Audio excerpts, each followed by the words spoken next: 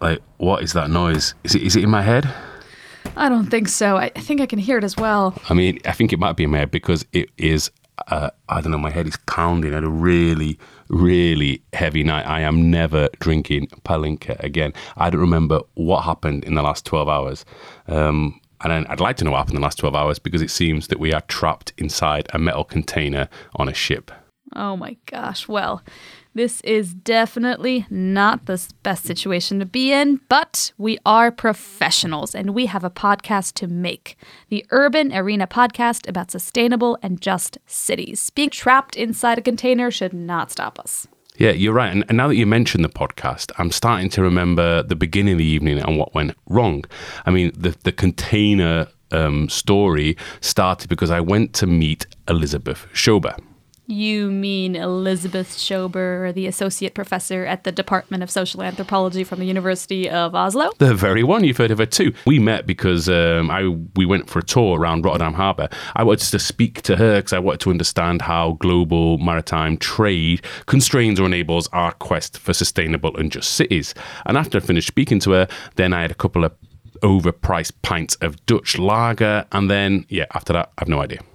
Well, I don't like the overpriced, but at least the lager was good Dutch beer? No, it was Heineken.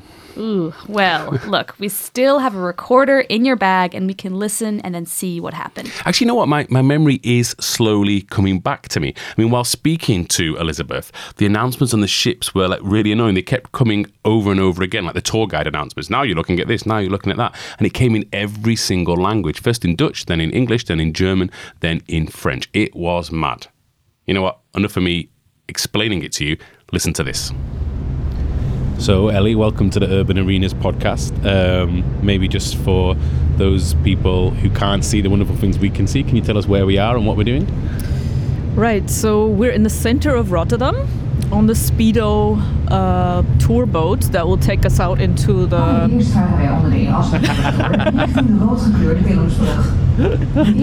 She will talk a lot over us, I can already tell. In the port of Rotterdam. Oh God. All right, so we're puttering along the port.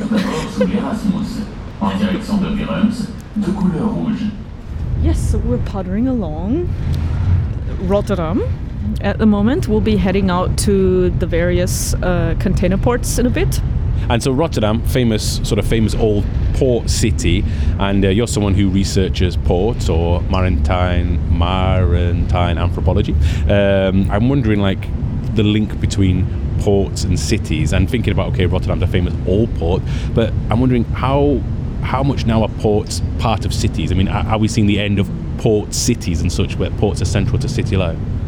Yes, essentially there's been a huge transformation that is also connected to containerization, which we can talk about in a bit. Basically, cities have increasingly become delinked from the ports that used to be much more central inside the city. So, of course, you still have, for instance, recreational harbor facilities in quite a lot of places where people can have their own private boats anchored, and then, so there's a lot of maritime action left in cities, but it's usually not related to cargo, basically the larger shipping of the commodities that we need in our daily lives. So all of these things usually happen at ports that are further outside of the city increasingly. There's a few exceptions in the world, Hamburg, for instance, and then also Singapore. But here in Rotterdam, as you will see, it will take us quite a while to drive out of the city.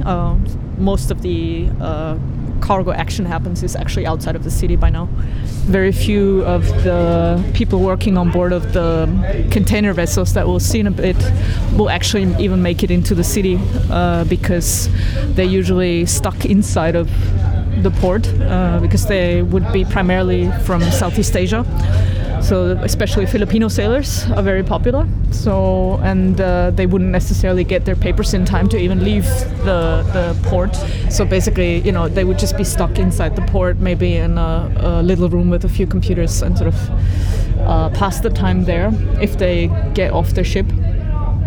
And so it's a very different experience from what it used to be pre-container. It's sort of boring in a way if you think about it. These amazing port cities that we think of they've been so exciting because the areas around the port were places of vice and danger because they, or whatever. This was romanticized because you had people from all over the world mixing in ports. But now you're saying because of container ship, basically sailors are kept inside a port which is separate from the actual life of a city. And because the ships have grown so large and are transporting so many of these containers that you see everywhere here, in essence you need more and more space, so that's why also it's been pushing out of the city increasingly in places like Rotterdam, but in obviously a lot of other places as well, that you see this disconnection between port and city.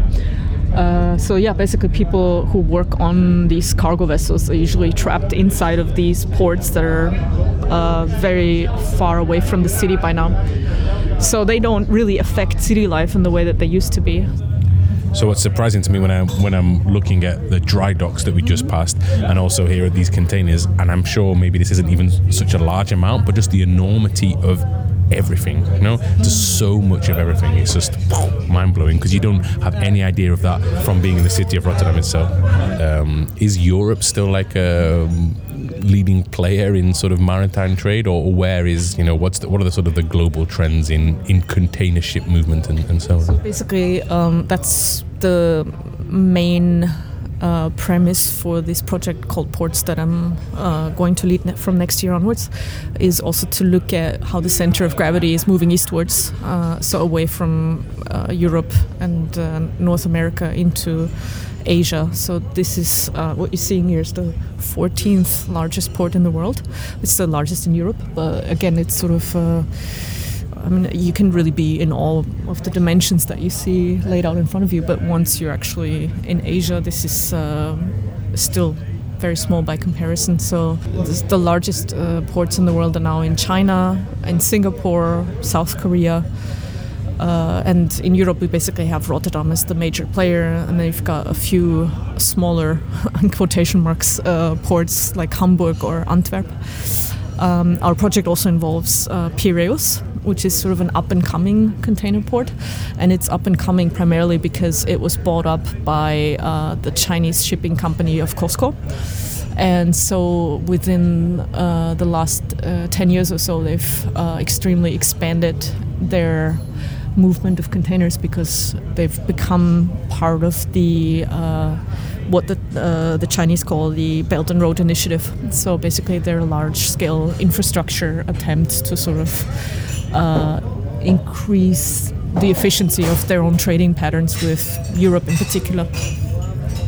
So you can see with Piraeus in a sense as a good example of how not only Europe is being provincialized in terms of maritime trade, but we're also being literally used by China as sort of a bridgehead in order to smooth over their own trading capacity. So that's quite a significant shift that we've seen over the last 10-20 years happening. In the port of Rotterdam, 12 million containers are moved per year, and we just looked up the statistics for Singapore, and in Singapore it's 36.6 million per year, and Singapore is the second largest in the world, so you can get a measure of, again, this being the largest port in Europe, but at the same time how much the show has already moved elsewhere in terms of container movement and the center of gravity of the maritime industry. Thinking in environmental terms, we're screwed, right? Because global trade is increasing. A lot of it is in every year in consumer goods, which are for the most part not necessities of life. So I don't know, do we, if we want to actually make the world an environmentally sound place, we have to end shipping? Well, I mean, first of all, there's obviously the CO2 emissions of shipping, which are tremendous. And the kind of fuel that's being used on board of container ships, but there's also the obvious, consumer culture that is fueling this industry that is a question to tackle in the future. Willkommen an Bord. Bei dieser Rundfahrt werden wir Ihnen die interessantesten Aspekte des Rotterdamer Hafens vorstellen. I just read an article the other day, which was actually written by a person in the industry, in shipping, who was complaining about how Amazon just introduced a 2-hour promise to their consumers, saying if you order food with us, we will deliver it within 2 hours to your doorstep. Wow. This was in which country? This is in the United States, but of course there's the danger and the worry now that this is a phenomenon that will spread to other places like Europe, that people will expect to have their stuff delivered to their doorsteps within an extremely short time span. And so basically this industry person was saying, well, if we do this, and if this is really the trend that we're going towards, then we're probably gonna end up destroying this planet even quicker than we all anticipate, because this is not sustainable. And yet at the same time, you know, and this is clearly something that Amazon and has done their math on, that this is paying off for them, you know. And there's also clearly a desire amongst consumers to have their stuff delivered to their doorstep in such a short time fashion. So, but of course, what does that mean, you know? That we assume that whatever we order is going to be coming to us in such a short time span. I mean, we are massively overlooking the ecological footprint of these practices. Bienvenue à bord. Au cours de cette excursion, nous allons vous informer à propos des aspects les plus intéressants du port de Rotterdam. You know, we've talked a lot during the workshop about organic farming, urban gardening, where does your food come from? But I think the question of the supply chain is often left behind. I was part of a working group where we actually talked supply chains as well. So that was quite interesting, and sort of exchanging ideas and exchanging some names of projects that are dealing with these questions. But it's, I think the biggest challenge really is, how do you scale up initiatives like transporting organic food with sail ships? There's a lot of a handful of new projects that sort of try to have organic produce delivered not via container ships but via sort of older ways of transporting goods, like sail ships. But the issue is really, of course, how do you scale this up to actually feed entire cities, you know, entire populations, not just a few wealthy consumers who are willing to also pay for the price tag of having their things arrive at their doorstep in more environmentally conscious ways. Yes, in the very first podcast, we spoke to Orsi Lasagne, and she was involved in a cargo bike initiative where they were linking up organic farms with, organic farms or urban gardens, and basically delivering of food boxes to people. But that's people riding cargo bikes, and it's very, very small scale. And I asked her, do you want to scale up? And she said, no, we can be copied, but there's no way of scaling up. So I'm wondering about this question, and when we're thinking about needing to scale up, and we have we can see lots of very interesting initiatives that are trying to tackle, or trying to be outside, as I say, the mainstream economy and do something on the edge. I'm not 100% sure whether they always are outside the economy. Maybe they'd like to believe so, but certainly, or at least at the edge of the mainstream economy. But then the question is how, or is there anything, or is there any talk about trying to green maritime trade, or is it simply just not a question that ever comes up? Well, for instance, I was at the Noor Shipping sort of maritime trade conference in the last year, and there was a lot of discussions there happening around CO2 emissions. So this is an issue that's very much on the agenda at the moment amongst the big players as well, because the IMO, the International Maritime Association, they're very much pushing also for a reduction of the CO2 emissions of the entire industry. So I think the goal is to, by 2050, to halve the CO2 emissions, and they're using 2008 as their 100% sort of level. So of course, which in itself is a bit of a problem, because in the meantime, the output has gone up since 2008. But even that is for many industry players seems to be a very difficult goal to achieve, because a lot of it has to do with sort of technology and the problem of how do you move away from the crude oil-based engines that are currently in use? Because of course that's first of all the technology needs to be in place, but then also the willingness to invest in new greener vessels, which will be a huge investment for the biggest players. And then there's of course also the question of the mid-sized and smaller shipping companies. What will they do if they can't, if it's between investing in greener solutions or going out of business? They will continue, of course, with what's currently working for them.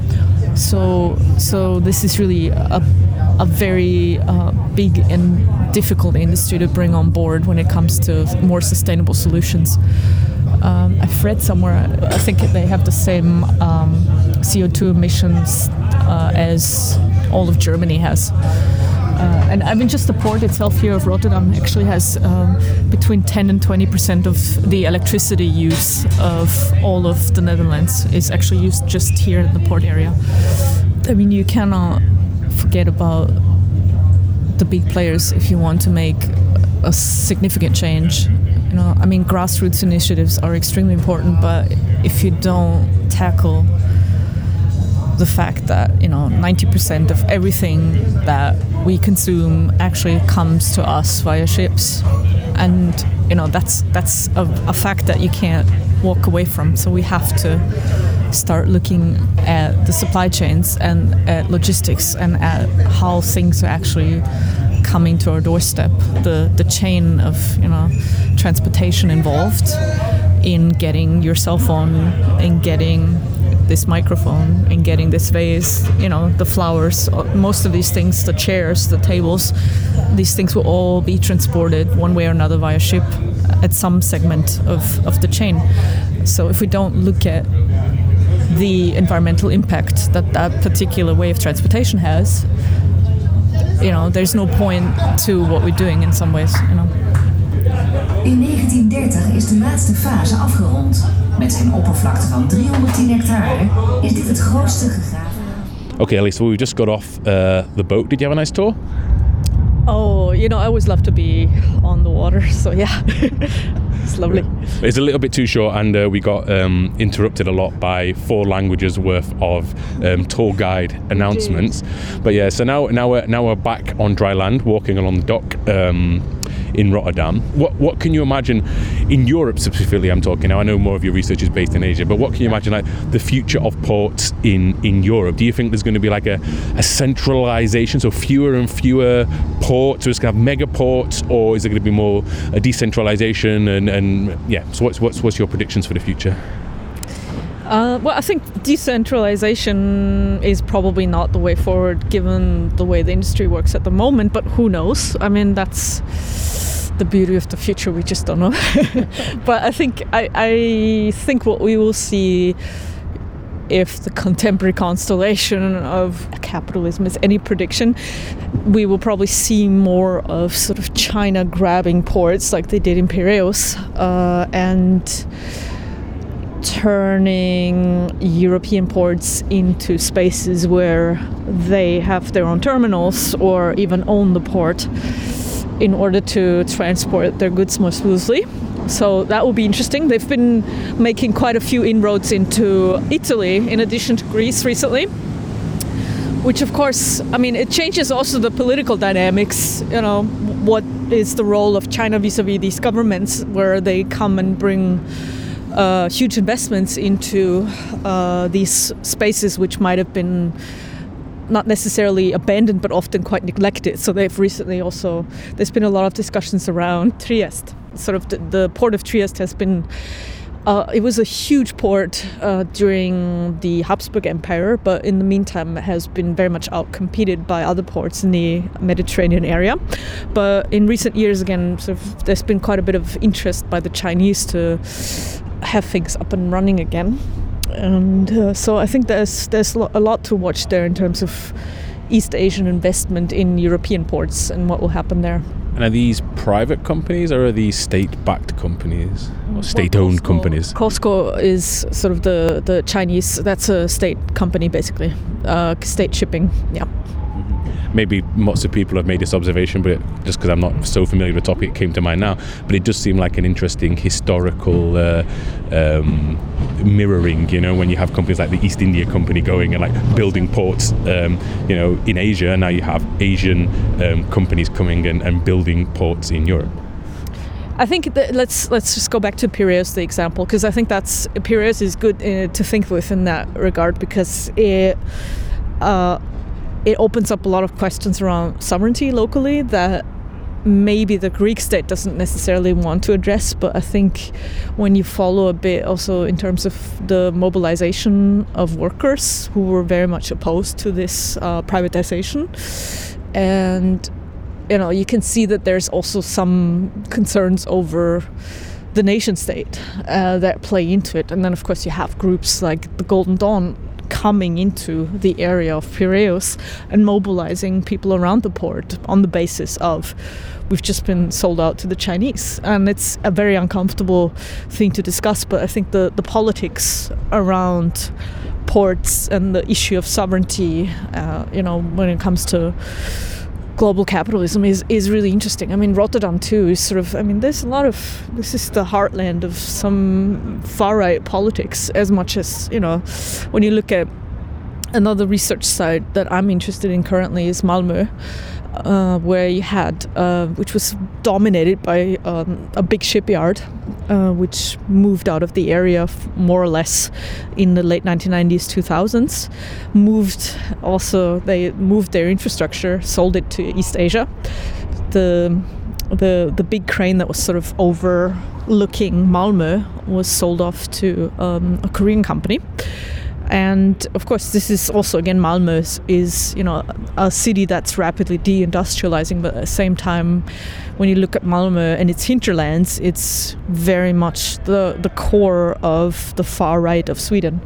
And so, I mean, there are some political tendencies that you also have to look at when you look at maritime industries and the way that they're moving eastwards. Interesting. And I guess my final question, which I tried to ask you in the boat 2 or 3 times but it failed, is like, what is an anthropologist, for those people who don't maybe understand what contemporary anthropology means? Like, what's an anthropologist doing looking at all this? Yes, as I think I also tried to explain on the boat. There's been a lot of attempts by human geographers, by sociologists and historians to work with the topic of maritime trade, of shipping, of logistics recently. And increasingly, I mean, there's been some fantastic literature produced in those realms, but I do think that anthropologists can bring a lot to the table, because we do go to places ideally for a longer time, and we spend more time talking to people on the ground and sort of experiencing ports, cities, and also other ancillary industries related to the maritime world, like ships, shipbuilding, sort of the entire chain around maritime industries. So we're trying to approach these aspects via an ethnographic method of talking to people, being there, being close to the ground, exploring the stories behind the industry, talking to people rather than just looking at big data. Great. Well, we look forward to reading all the results of that in 2 or 3 years' time. 4 or 5, but yeah. 4 or 5 years' time. I hope you enjoyed your tour today. I hope I've been a pleasant and clement participant on your tour. Okay. Thank you so much, Ellie, for coming on the podcast. Yeah. Thank you too.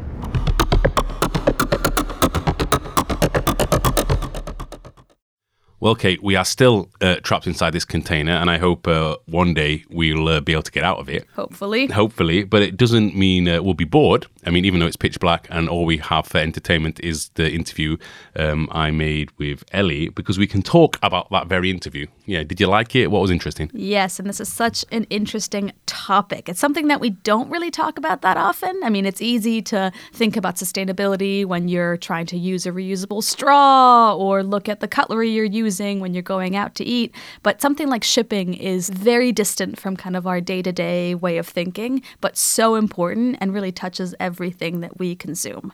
And what about it exactly then? Like, I mean, what were the things in it that you think we should, think about a little bit more, both me and you, and maybe with the people at home as well? Yeah, absolutely. I mean, one of the biggest questions is what can we do within the midst of this crisis? Again, this is a very difficult thing to escape. You can't necessarily just say, I'm not going to consume anything that has ever been shipped ever, because that's just not a sustainable way to live. And so, a big question is, what can be done about this big environmental catastrophe? I mean, I was looking at the statistics, and right now ships generate around 3% of global greenhouse gas emissions per year, and the EU estimates that it'll be around 1/5 of global emissions by 2050. So if we don't do anything now, this is going to be a serious problem. Elizabeth did talk about kind of, companies' roles in this, and especially Amazon with its new 2-hour shipping policy in the U.S. There are two opinions or two comments to be made. A, Amazon does have a responsibility. It's one of the biggest players in this industry. And Jeff Bezos just recently decided to give $10 billion to fight climate change. But how can that solve the environmental catastrophe that's Amazon's creating? So there's that side. There's also the side of businesses are going to do what consumers demand. And so if it's not Amazon, it's just going to be another firm that takes advantage of this demand from society. So is this really companies doing? Is this really where companies should be the faulty one? I mean, and it's of course probably both of us, both customers and companies. But I guess what companies do is they instill in us a certain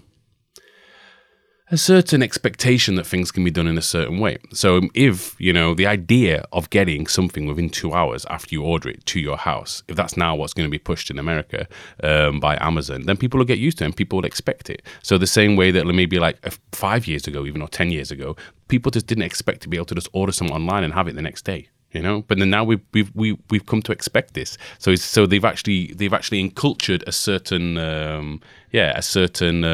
demand on the side of the customer to have this almost instantaneous product arrive to their door. Where we never would have thought, if you'd asked people 20 years ago, 30 years ago, is this so important? People would have been like, probably not. Like, is it such a big thing to have to wait for the weekend to go to the shop to buy your clothes or your music? But now it's like we want it instantly, and that desire to want it instantly has to have been created from somewhere. And I think that the companies like Amazon and others have played a big part in shaping the contours of our desire. I mean, I'm not sure it's a thing that we really would have wanted so much anyway. I don't know.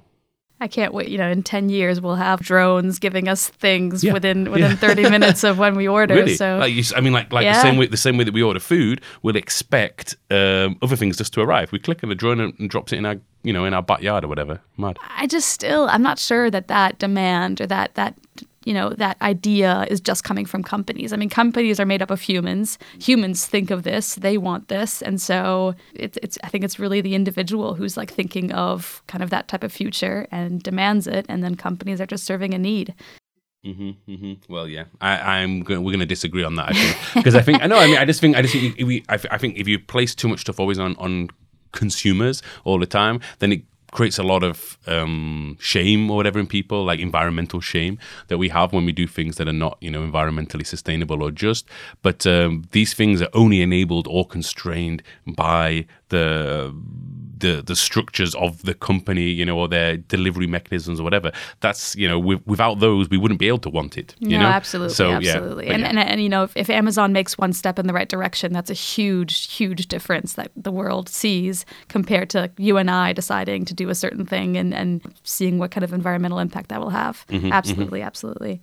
Another thing I thought was very interesting that Elizabeth mentioned was kind of this imperialist attitude towards ports. I find it very interesting that ports have this political power over certain countries. So when a country comes in, like China, buys a port in Greece, then there's tremendous political influence associated with that.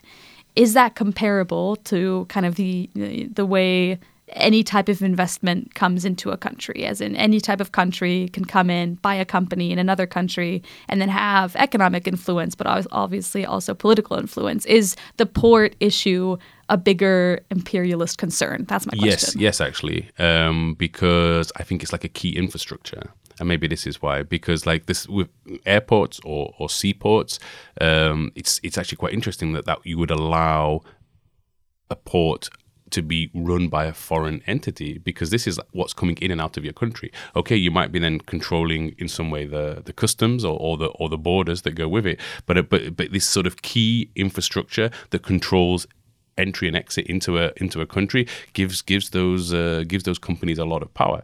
I mean, in the colonial period, the East India Company from the UK, they understood that very clearly. You know, like this is when there was no, of course, flights at the time, but like the seaports were so important for British colonialism in India because they basically controlled the economic and also the infrastructure, and then so the economic capabilities, if you like, or of India or the subcontinent at the time, and also this key infrastructure that they also then were developing. Which once you start to develop infrastructure, you develop it for your own interests as well, and so not for the interests of the country, but for the interests of your company, and then that allowed in the long run the UK or Britain rather to take over large parts of the subcontinent. Although there's economic power that comes, and then imagine a port a port in Greece that's not doing very well. If they didn't get that outside investment, maybe they'd be losing economic power for the individual, and so that's a concern in itself. So is it better than no investment coming in? Oh, for sure. I mean, but you're asking like, I'm not saying it's better or worse, but I'm just saying like you're asking like what's the motivation behind the state-owned companies doing these things? Two things, right? One, of course, is to make money, but another is, of course, to have control and to exercise control. I mean, China is doing massive infrastructure projects in Africa, but then also in the Balkans, because they want to have political power. And I think it's pretty clear this is their logic. If somebody is listening from the Chinese state, how can they write to us and tell us that it's just that we're wrong with our worries? Yes, we would love to hear from you. You can email us through the contact form found at our website, urbana-arena.eu, or at urbana@ceu.edu. And you can also find us on Twitter or Instagram at the handle @arena_urban. Yeah, and we should tell everybody who does listen and like this podcast, the place where you do listen to this podcast, please rate us and review us, especially if you're going to say something positive. That's not just because we want to feel good about ourselves. We're full of self-confidence, so we know we're brilliant. It's so that more people can find us. It's the way the way the system works is that if things are getting lots of reviews and likes, then it appears higher up in the charts, and then more people can find us. So if you do like us, spread the word by telling people about us, but also by rating and reviewing us as well. Please do. All right, that is it from us this time. The container's opening. Oh my gosh.